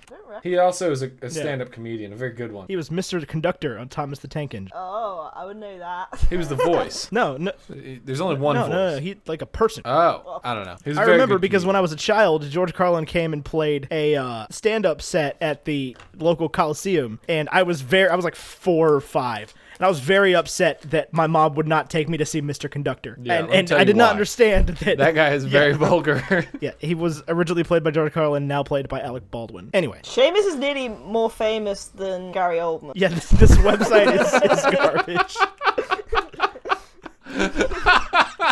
What a statement. Please don't tell him Go ahead that. and boost Gary Oldman. Oh gosh. He'll find out. He listens to the show I'm sure he'll sometimes. listen to this episode. Seamus is more famous than Gary Oldman. I feel like his stock has risen since we did this with him, because we definitely talked about him on this. Yeah, his birth. I want to see who's around me, but wait, He is the most famous Seamus. What? He's the 17th most famous pop culture web star. I don't know what that means, but What is this website? Reaction web star. I hate What this is website. Let's that? get away Why from am I here. 43 in reaction web star? I don't know. What is a reaction web star? I don't know. No for react. All right. Well, do we have any final thoughts on Harry Potter and the Half-Blood Prince, the movie? We've given it many, many thoughts already, for sure. I actually really like it. I think all the set pieces, I'm using it now. I know what this word means. So does everybody else. The set pieces, I think, are excellent. I think the cave scene is note for note as it is in the book, and that is very satisfying to me. I think there's, much like movie 5, there's a lot to be desired with the battle with the Death Eaters at the end, in that there's a lot that goes on in the book, and in the movie it's just like, and the Death Eaters show up and they literally do nothing. They watch Snape kill Dumbledore and then they leave, and that's the whole thing. And you also don't get to see a lot of Dumbledore's army in action, which is sad. Yeah, don't But they go out overall, and fight, don't they? Between- They're supposed between, to. like, yeah. yeah. So that was disappointing, but overall, you know, it's just, I'm a fan. I like it. It's not my favorite movie of all time, but I like it. Any thoughts from you, Sofa Loaf? I like obviously because I love Draco, so this was good for me in that sense, seeing him go down that rail. Like Snape, got obviously titles Half-Blood Prince. Did he get more Snape memories in this or not? I can't keep up with Snape's memories, but there is a lot. I like the whole. What's the first scene with the unbreakable valve and stuff like that? I love that. That is good. I'm a fan. So that scene, the cave scene, Dumbledore death scene, and a few of the towel off the what's it called? Oh, what's Draco with the freaking bird? Vanishing cabinet. The vanishing cabinet. Have one of those in there, and then that's all I need to be satisfied with Half-Blood Prince. To movies wise, because I feel like there's some scenes in there, for example, like stupid, like I guess what you're saying about the whole teenage love scenes, like there's a Christmas scene which seems a bit pointless in there, like once it's getting good when Harry's talking to Lupin about Snape, saying that he doesn't trust him, and then Dumbledore's, well, we trust Dumbledore, and then suddenly it gets interrupted with some more comedy of Ron eating pies or something. But those accurate. Those are more like, that's just, see, this is what you've done. Now I'm thinking of all these humorous stuff in there, and now I don't like that stuff, but I'm just gonna keep my mind set on the stuff I love. Well, I'm sorry we ruined Harry Potter for you. I just have to think about Alan Rickman, that's all. Alan Rickman did honestly, that's what gets me right. through. I mean, I was recorded on this episode, or on this podcast, as saying Alan Rickman played the part of Severus Snape better than it was written. 100%. So, I don't think I'll be so in love with Snape if it wasn't for Alan Rickman doing what he did, to be honest. He made a big part of it. Yeah, it was epic, for sure. But then a majority of the actors now, like when you read the books now, because obviously we've like watched all the movies a lot, there's some characters you have the voices in. Like when I read McGonagall, I hear Maggie Smith. Oh yeah. Or I hear Slughorn and stuff like that. With other characters, sometimes you don't, but yeah. What good casting in these films. I want to be clear, Maybe Sophie. I love Harry Potter. Yeah, no, but I feel like the casting was a big thing. That if it wasn't for these castings, who knows? Harry Potter's just so grand. You know, it's just so good. The whole kit and caboodle. You know, Dumbledore dies, and that's a sad thing. But like, I'm a big fan of the Felix Felicis scene. Oh yeah. Mm-hmm. I think it's a well adapted. I would agree. You know? That's the humor I like, but I'm not all for the Lavender Brown humor.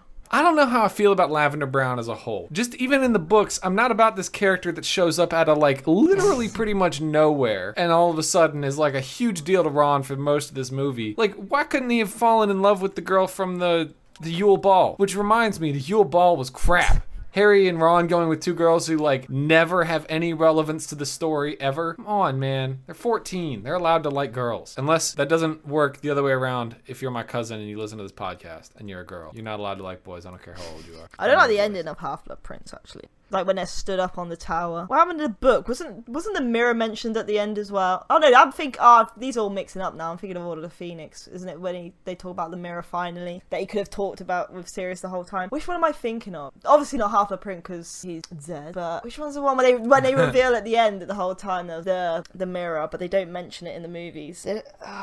That's Order. It's 5. Yeah, at the end of the Order book, they then pronounce this mirror that could have been there. Fair enough. Yeah, it's a movie. It happened. It is. You just gotta like try and separate them if we can. It went on for a number of minutes, and a bunch of things happened. Some people did some stuff. Magic was made. Things happened, and at the end of the day, Harry Potter beat Voldemort and everybody once again, and they triumphed. And now we need to give both these movies breakfast foods and rate this movie. Yeah, I kind of like panicked. Breakfast foods. That's pronounced F-F-G-O-O-D-S. Judes. Let's start with the breakfast foods, and let's start with Order of the Phoenix. Now, I mean, like when you think of waking up in the morning and eating. So what? The real question is, what is the Order of the Phoenix? What is the Phoenix order for breakfast? Oh, that's what I thought Order was when I first said it. I didn't even know, like when you were saying it wasn't like you didn't know it was a group. I was like, what is this order that he's making? Sucky. What does he order for breakfast? So Phoenix walks into a breakfast joint. They've got everything on the menu. You know, based on the film, he wants to order the thing most similar to the film. What is he ordering? I honestly have no idea. It's a lot of side scrambled dishes, Phoenix egg. but it's Scrambled phoenix egg. Except phoenixes don't lay eggs either. Yeah. Okay. Fine. It's just ashes. I disagree. I mean, to me, it's just a bunch of side quests. So it's like you got your hash browns and your grits, and I'm trying to think what to eat as sides for breakfast. Look, okay, so it's the IHOP 2x2x2 combo where you get 2 pancakes and 2 eggs and 2 bacon things and 2 pieces of toast, but they forgot to bring you the pancakes. That's exactly what it is. What do you think, Sofa Loaf? Can I call it you just that? reminded me of IHOP. I think you've done it a few times, but yes, you can. Can you? When I said at the start my of wife this used to have a dog podcast, named Sophie. I said you can call it whatever you want, so I can stand by it. Now you made me think of IHOP. I had IHOP when I went there. Amazing. I had But, IHOP on did Saturday, you like it? Sunday. I haven't been in IHOP in a miss long IHOP. I time. haven't had. So what? As a food wise, what would order the Phoenix be? Yeah. Yeah. Oh gosh. Breakfast food. Breakfast specifically. food. Oh. So you have a lot of different breakfasts. I just eat cereal in the morning. I mean- Maybe it's like some Okay. like cereal just about to go soggy. Or maybe like when you have like cereal but just not enough milk. It's like cold oatmeal. And you just run out. You just run out a bit. It's good, and then it just run out. Of Can I milk. ask you a question? Mm-hmm. What kind of cereal do you eat? Would you know like cereals? Probably I don't not. know. I'm sure I can Google it. I eat frosted wheats. Is that like Frosted Flakes? No, No, it's like frosted it's like wheats are frosted like- shredded wheat. Yeah, it's like Oh, yeah, okay, I know shredded what that wheats. is. Yeah, Yeah. so we have We that, have those. Yeah, so, but or like Weetabix, I love Weetabix. Wheatos. Fun fact: my dad used to buy them all the time from like one of the stores that sold them. I think it was Harris Teeter that sold them, and he was like, "This is what my grandmother always used to eat because she's from England," and they were the best things. It was just like a wheat bar that you put in milk, and it was so good for no reason. I low-key love Weetabix. What are we looking at? Okay, I'm down with that. What do we decide on then? Is it the soggy breakfast or is no it the pancakes? I think. The no pancakes? I agree. You're missing an integral part of this whole thing. It's just a bunch of, this is a D&D campaign, I think. I have no idea. That doesn't go the way you expect it. I don't think they ever go the way you expected. I think that's the whole point. The whole From kit and every caboodle. person I've ever talked to that's been like a dungeon master is like, man, I had this great campaign worked up, and the group I played it with completely it up, just ruined it, Ruined it entirely. soiled it. All right. Soiled it. Okay, so let's rank. Let's do all the rankings for Harry Potter and the guy with only some blood. So we need to do breakfast food first. I wouldn't say first. That's generally not what Okay. we do first. The villain here, Draco Malfoy, you're led to believe the villain, I would think, for the bulk of the film. Would you agree, confirm, or Yeah, deny? I mean, he is the villain. Yeah. Yeah. He's trying He's to kill a bad guy. Dumbledore. Snape is trying to kill Dumbledore, but because Dumbledore tells him to, but we don't know that until the next one. Right. So I think, Malfoy wants to kill Dumbledore on principle. love the way you said that. Expelliarmus. Monsieur Dumbledore. Oh, Monsieur Dumbledore. I like the... My horses only single drink malt whiskey. single malt whiskey. What kind of diet is that? Well, they're Pegasi. Terrible. Your horses are gonna Pegasuson. Anyway, on a scale of Tommy Lee Jones is Two-Face to Heath Ledger's the Joker, where does Draco Malfoy fall? I don't know, like a probably. 6. Yeah, Probably. 6'5", middle. Yeah, middle of the Yeah, road. that's a 1 He to does 10. whine a lot. He is a little whiny. He cries, "Sectum sempra." He can't handle a little bit of blood slashed through his body. I just don't think there'll be any need for me to be in Charms class next year.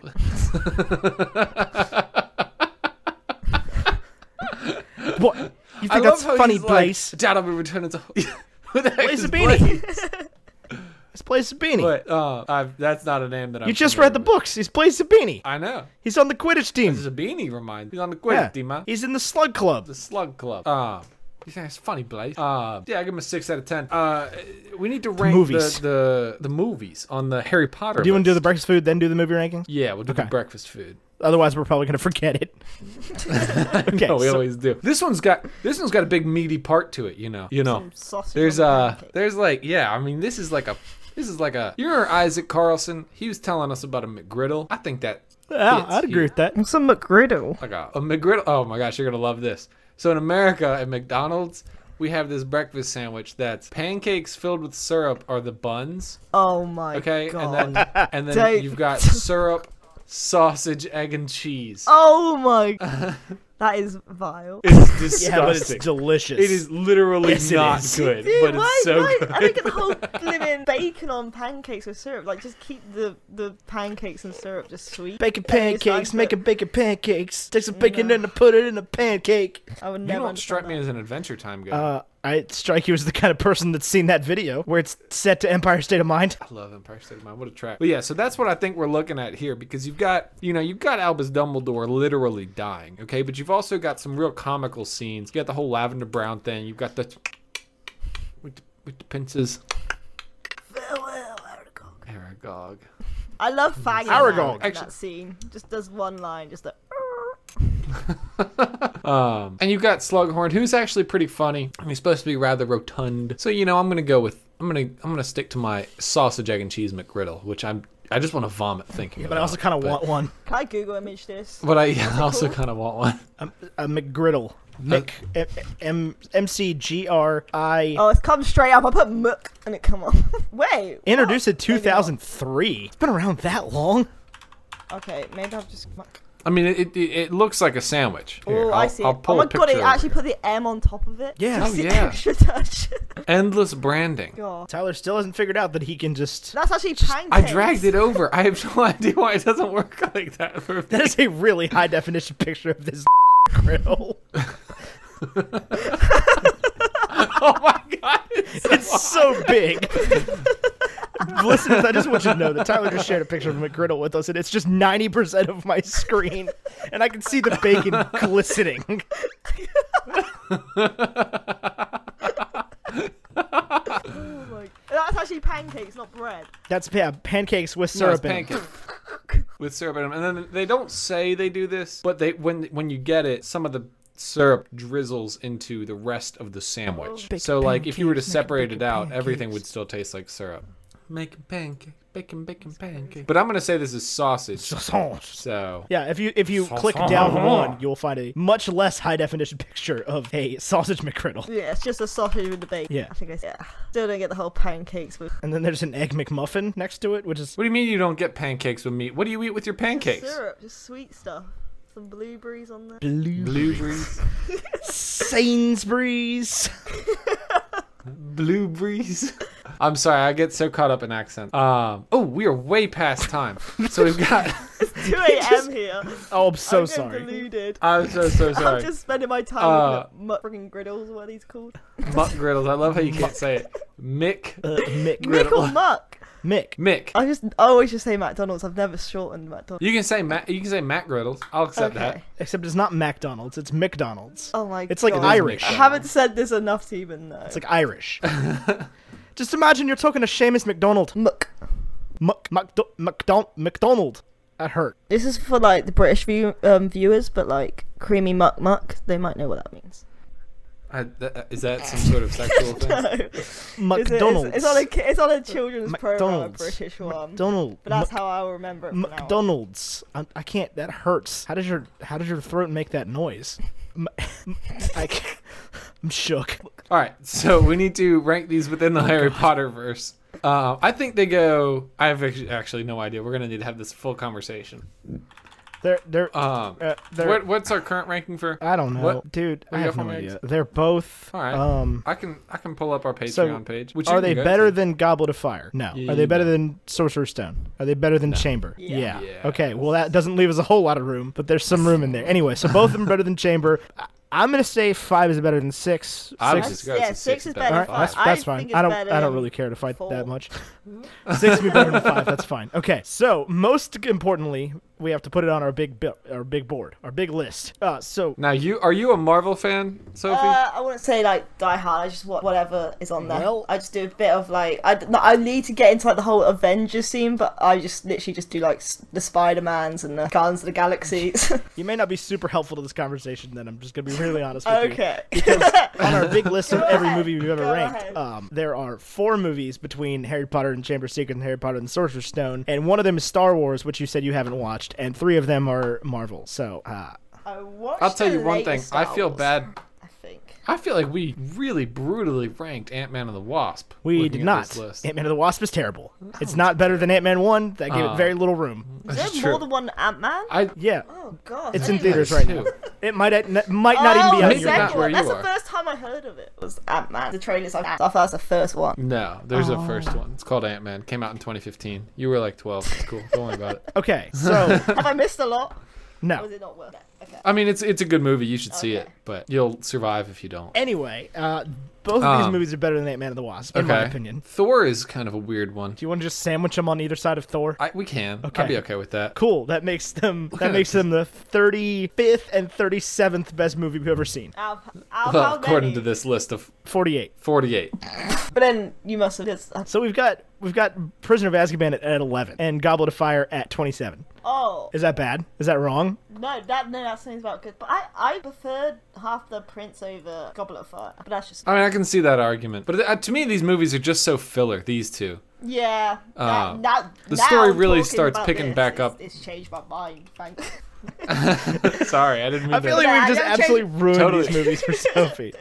All right. There's gonna be the Bakey video that comes out Friday of this week, and it's like the title of it's just Harry Potter is sucks, canceled. right? We're doing a whole different kind of content on this channel now. This is why I need to stick with Muggle friends because those Harry Potter friends We're doing- is too much for me. We're doing reaction videos. Yeah, I'm a reaction star now. I'm 43. I've only got a few more friends. I'll be number one reaction You're almost web there. star. I mean, the market is there. There's no doubt about it. Tell those Fine Brothers who's boss. I bet they're not even number ones. All right, now I gotta On find that this website, probably not. out. This website is garbage. Hold on. What's so frustrating about that website is that, like, I want to say it's garbage, but, like, somebody's Yeah, voting on all this reaction stuff. webstar. Number one is Tal Fishman. Me. I've never heard But that name no- in my life. Yeah, Benny Fine is not any of these. Page 3 is 10. That's the only one I know. Oh, I hate Ethan Klein. Ethan Klein That's is the only one I know there. Ethan Klein is my nemesis. My only goal in life is to be more famous on the internet than Ethan Klein. I know I'm gonna have to work pretty hard at that, but There's some people with the last name Carlin on the internet who are rather famous that I'm gonna have a hard time passing I don't myself. think I'll have a hard time being the most famous Edge Hill. You probably are. Nobody with my last name was found on this website. Okay, it's 2 a.m. we got a Sophie's jack. got a football game tomorrow. I can't sleep now. You just ruined all the Harry Potters for me. No, She's we gonna love stay Harry up Potter. Stay up until 5 o'clock in the morning cutting in videos to why bacon and eggs is terrible.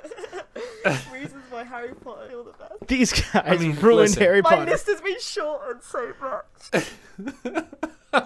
Harry Potter. Harry Potter is the best. Like, honestly, revisiting this series, it's very tough to argue for any other major franchise to be better to its fans than Harry Potter. And It's like, because you got the books. like you want to argue for something like Star Wars, but like Harry Potter is more in depth. I think it's more for all ages. Like it's a better told story to start with. It's a better told story, and it gives more credit to young readers. Like, I feel like some of the child stuff for Star Wars, which I think in my mind would be the real number one competitor here. Marvel is a whole nother animal. I mean, there's like nothing like- as good in the world as the Harry Potter book series. Right. The Harry Potter book series is, in my mind, like, without question, the best book series. And some of, like, the best series of media there is available. And if anything, And the movies have gave me this collection of props and replicas that wouldn't be possible if it wasn't for the movie. Yeah, and the movies are a great thing. We're happy the movies exist. I don't want to ruin Harry Potter for you. We're gonna cry. Please don't cry. Please don't. Joking. But if you do cry, especially on camera, make sure you talk about how you were on this podcast and link to it. And So they can find out why you hate us. Exactly. All right, fair enough. Well, let's go ahead and do our wrap up. We are well over time, and it's 2 o'clock in the morning for Sophie. Yes, so thank you so much for listening to Bacon and Eggs. As always, I'm Tyler Carlin. He's Ethan Edgehill. I'm on Twitter and Instagram at AmeriCarlin. That's really hard to just say, so just look down in the description. You'll figure it out where it is and how to find me. Ethan's at Wow Now. The O's are zeros. Sophie has joined us this week. She's been an absolute delight to have a conversation with. She's Bakey Films, The Bakey. She's all sorts of things. We'll put all of her information in the description below as well. This has been a super fun episode talking about Harry Potter and Harry Potter and the Half-Blood Prince, as well as Harry Potter and the Order of the Phoenix. This series has been an absolute blast so far. Next week we'll return to talk about Harry Potter and the Deathly Hallows parts 1 and 2, joined by Anna Brisbane, better known as Brizzy Voices. Voices. I thought it was an echo Brizzy there. Voices, huh? You lose the ability to say voices at some point. Voices. Anna Brisbane, Brizzy Voices. It's an inconsistent It's like the word czar. It stresses me out. Make sure you tell her that. I will not do that. But thank you so much for listening. Thank you so much to our friends over at Patreon and to our friends in the Facebook group, which you can join. It's totally free for everybody. There's a link in the bio. It's totally free. We have a lot of fun over there. We try to post content every day. That's all I've got. Ethan, what do you Sophie, say goodbye to the people. Goodbye, people. It's been an absolute pleasure having her on here. He's been Tyler Carlin. I've been Ethan Edgehill, and she's been at The Bakey. And until next week, arrivederci. Albus Dumbledore. It's an inconsistent